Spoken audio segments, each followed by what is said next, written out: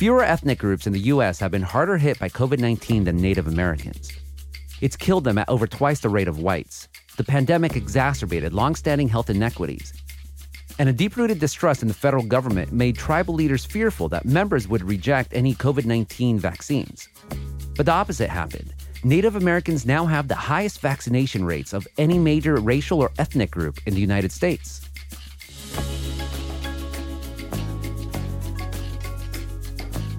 I'm Gustavo Arellano. You're listening to The Times, daily news from the LA Times. Today's Thursday, September 2nd, 2021. Purdue Pharma, the maker of OxyContin, dissolves in the face of thousands of lawsuits alleging the firm helped create America's opioid crisis. The company's owners get immunity from liability. In Texas, nearly all abortions after 6 weeks of pregnancy are now illegal. And the CEO of the Sweet Green salad chain wrote in a LinkedIn post that the best way to fight COVID-19 is by eating healthier. He already deleted the post, but the internet's forever, brah.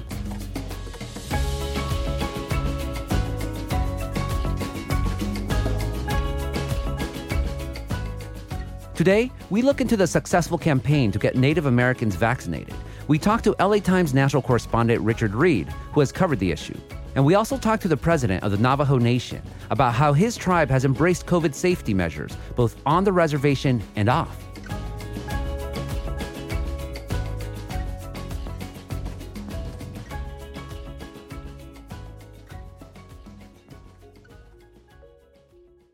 Richard Reed is a Seattle bureau chief for the LA Times. He and our colleague Curtis Lee have done multiple dispatches across the United States on how the COVID-19 pandemic has affected Native Americans.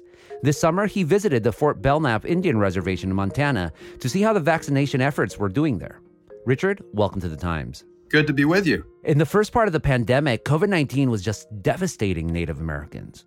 Yes, so you're right. I mean, COVID hit Native American communities extremely hard.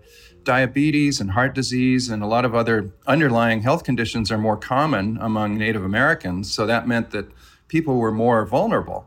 There's also, in many communities, a housing shortage, which means that in one family, you'll get multiple generations all crowded in together in a house, and that means the virus can just rip through one family. There are tiny hospitals, little clinics. And so compared to white people, Native Americans are almost twice as likely to get infected and more than 3 times as likely to be hospitalized. Yeah, for example, the Navajo Nation in New Mexico, Arizona, and Utah, they've had more than 32,000 coronavirus cases and 1,400 deaths. That's a COVID death rate 4 times the national average. Yeah, it's been very tough on that community. You know, that's the biggest reservation in the country. The trouble is there that you can tell people to wash their hands frequently, for example, but 30 to 40% of the households lack running water. You and Curtis mentioned the Navajo Nation in an article in December, and this was the headline then.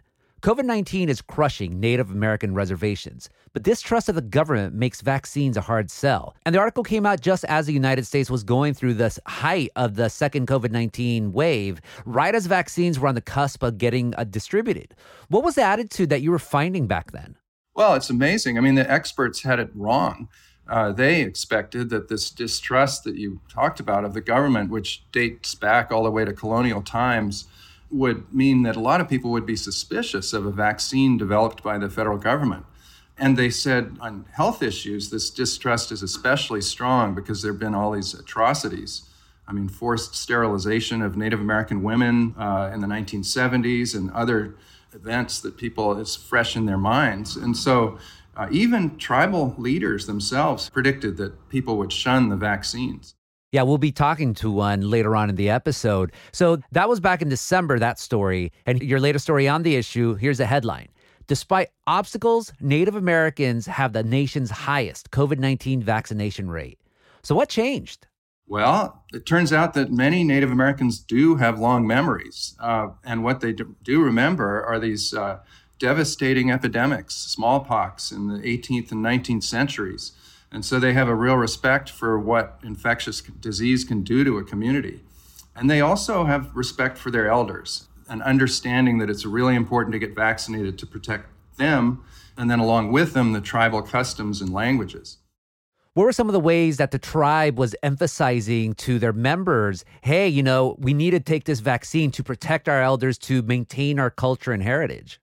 Yeah, a lot of tribes used native language speakers in radio spots and in social media to get out the word. And so the whole point was try to get trusted messengers out there, and that was very effective.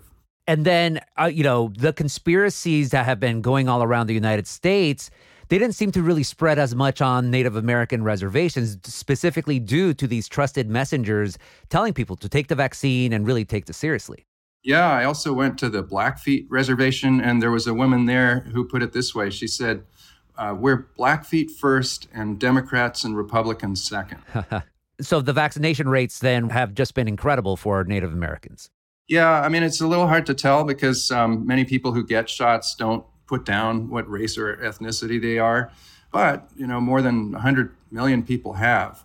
And so those numbers suggest that Native Americans are 24% more likely than whites to be fully vaccinated. And if you look at Latinos, 31% more likely than Latinos to get vaccinated, 64% more likely than African Americans, and 11% more likely than Asian Americans. Wow. And yeah, even in Alaska, you mentioned that Native Americans there make 15% of the state's population, but by April accounted for 22% of people getting shots. Yeah, people in Alaska really responded quite enthusiastically, which is incredible considering these vast distances that the vaccines had to be transported. We'll have more after this break.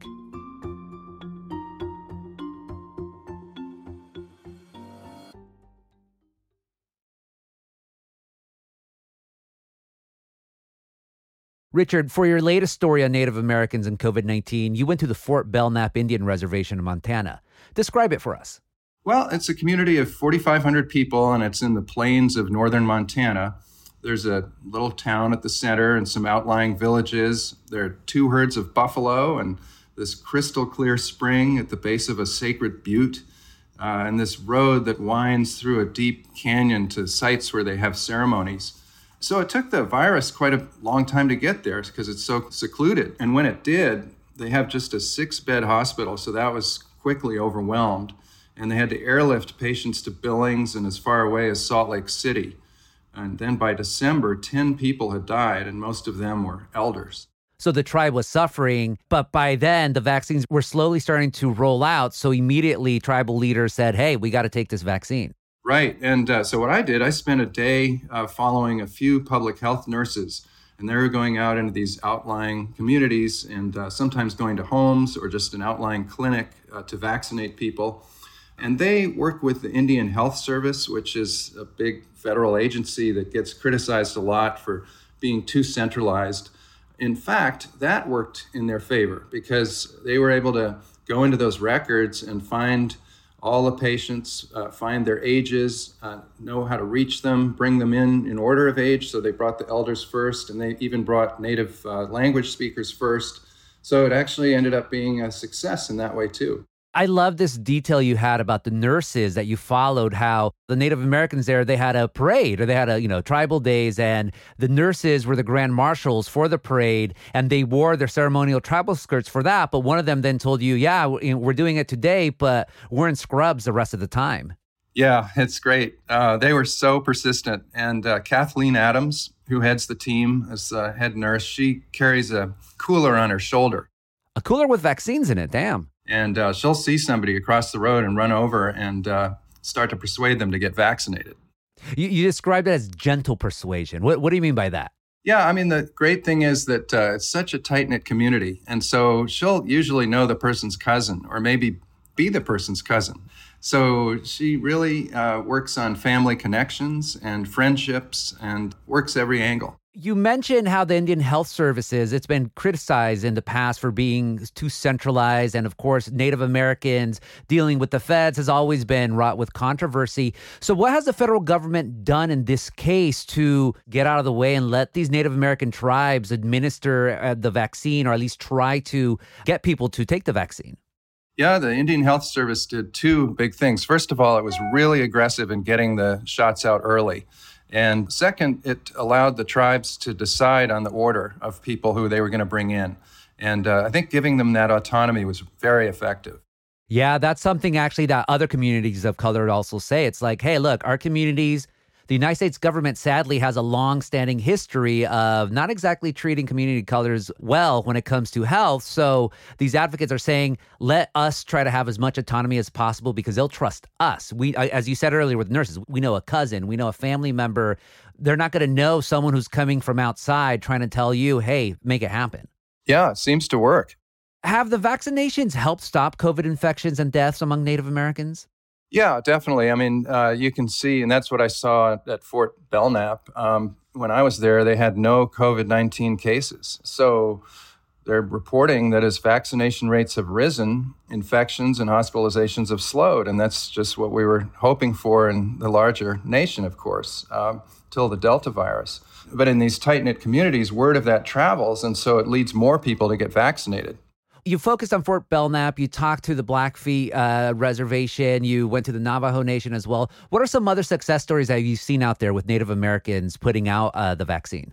You know, up at the Blackfeet, it was fascinating because they got so many vaccines so early that they were able to give vaccines to people across the border in Canada. So these were fellow tribal members on the other side of the border, but also just members of the general public in Canada before the vaccines were widely available there, who were able to get them through the Blackfeet Nation. So they're seeing it really almost as a cause. Hey, like, we were a community that suffered gravely during the pandemic. Now we're getting this vaccine and now our community is getting better. And now we want to help other people get it as well. Yeah, it's such a wonderful thing to be able to report a positive story like that. Oh, yeah, we need more of them. Richard, thank you so much for this interview. Thank you so much. After the break, we'll talk to a leader of the Navajo Nation.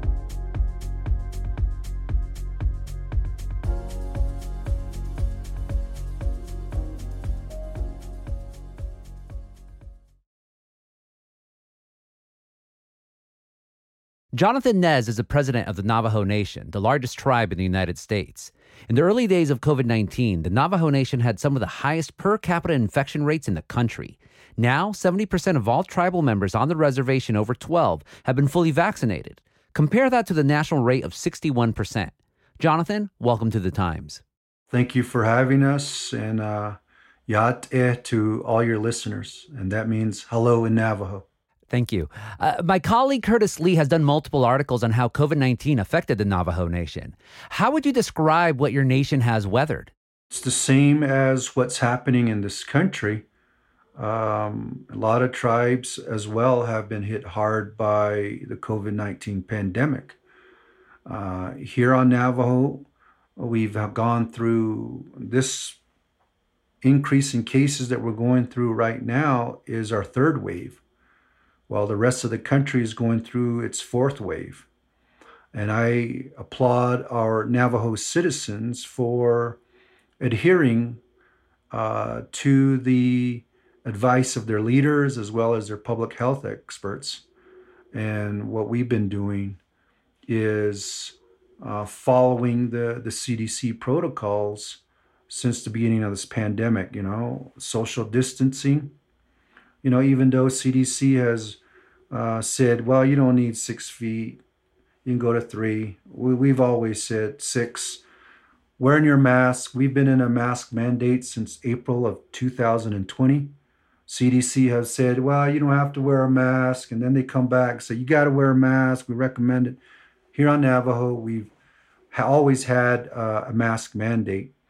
And so it's just really following these public health experts without wavering. How have you been personally affected by COVID-19? I've had folks in my family, friends catch the virus. I've lost family members to COVID, and matter of fact, one right now is fighting for her life. It's tough. It's tough, and our Navajo people, our Navajo families, have gone through much. Over 1,400 Navajo people have lost a family member, and it's took us some time to learn much about this virus. Of course, over 18 months now, we've learned a great deal from our public health experts, and of course, lessons learned here on Navajo. And we are seeing some very low number cases here now. So I think if you were to use Navajo as a case study or some example, wearing your mask, social distancing, washing your hands, soap and water, and staying home. And of course, getting vaccinated is key to pushing back on this monster. This past December, at the height of the second wave nationwide, you told my colleague Curtis Lee, quote, there's going to be pushback to this vaccine among Native folks. What made you say that then? Well, there was so much uncertainty at the time. And now that people have seen that the vaccination is a way to protect yourself and your family and your community, and I think also getting their questions answered by our public health professionals have helped bring confidence to the vaccine. And as you mentioned, over 70% of the Navajo people who live on the Navajo Nation are fully vaccinated. But it's great to hear that even those that are living off the Navajo Nation are following the protocols that we have here on the nation. So it's encouraging to go and hear stories of people wearing masks in border towns, and they always say, who the Navajos are in the border towns because they're all wearing masks. So family members or elderly have encouraged our citizens to follow the public health professionals' protocols for pushing back on COVID-19 here on the Navajo Nation. What's interesting to me about the Navajo Nation example is that there's a lot of talk nationwide about how to get vaccine-hesitant people to change their minds, especially among communities of color. And this idea of what's more effective, shaming people or speaking to them at their level. And with the example of the Navajo Nation, obviously you folks chose the second thing. Information is powerful, and if a citizen is informed of the vaccine, informed of also what would happen if you don't have the vaccine, they compare the two and they make their own decision. And many of them have said, I don't want to go through having COVID, because we have had a lot of stories that we've shared of people who've gotten COVID, and it's no fun, I hear. And today we see it. We see that the vaccine, many of our people who have the breakthrough cases don't need to be admitted into the hospital. They may be able to recover within a few days, but a lot of the hospital beds are being occupied by those that have not been vaccinated. And we just encourage, and there has been an increase in vaccinations lately. I think people are starting to see that people that are not vaccinated are ending up in the hospital, and they want to take it. We're talking, of course, about the Delta variant. So it has hit the Navajo Nation, but you're not seeing the amount of pain the way you were in the early days of the coronavirus pandemic. Last week, we had one day that went over 80 cases in 24 hours. And other than that, we've managed to, keep those numbers down and isolate those incidences. The Navajo people have done a great job in pushing back on this virus. A lot of the things that you ascribe to the success of fending off COVID-19 in the Navajo Nation, like wearing masks, practicing social distancing, even washing hands and contact tracing, it's very controversial and politicized across the rest of the country. So what have you been able to do to try to fend off these issues that you find life-saving to become politicized? Our elders have been an intricate part of our success. Our younger generation do listen to our elders. And when we talk to our elders, we talk to them in our own Navajo language.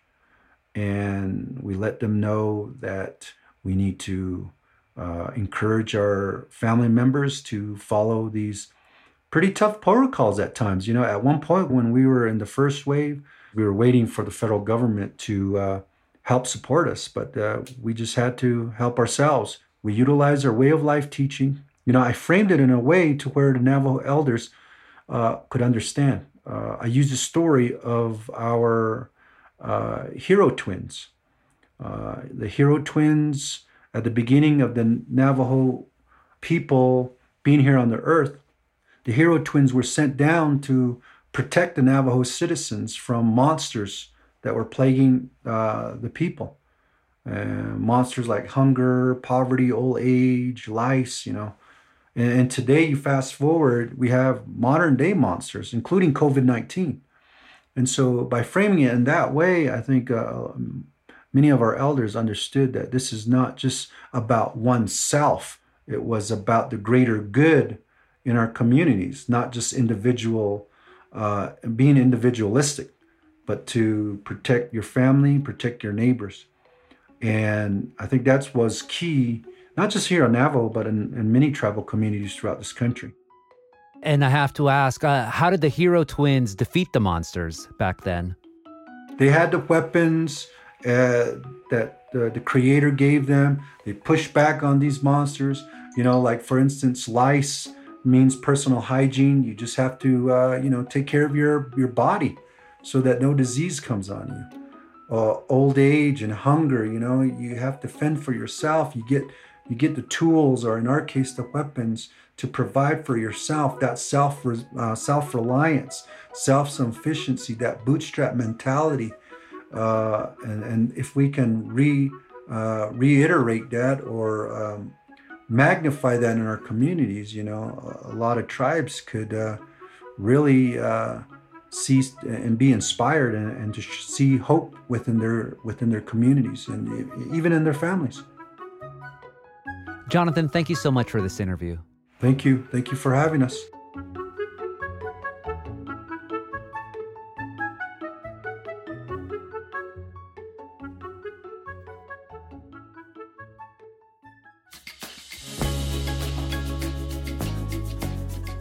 And that's it for this episode of The Times, daily news from the LA Times. Tomorrow, a dispatch from the U.S.-Mexico border on the Texas part of it. Our show is produced by Shannon Lin, Denise Guerra, Melissa Kaplan, and Marina Peña. Our engineer is Mario Diaz. Our editors are Shawnee Hilton and Lauren Rabb, and our theme music is by Andrew Eben. Like what you're listening to? Then make sure to follow The Times on whatever platform you use. Don't make us the Puchilla Podcasts. I'm Gustavo Arellano. We'll be back tomorrow with all the news and desmadre. Gracias.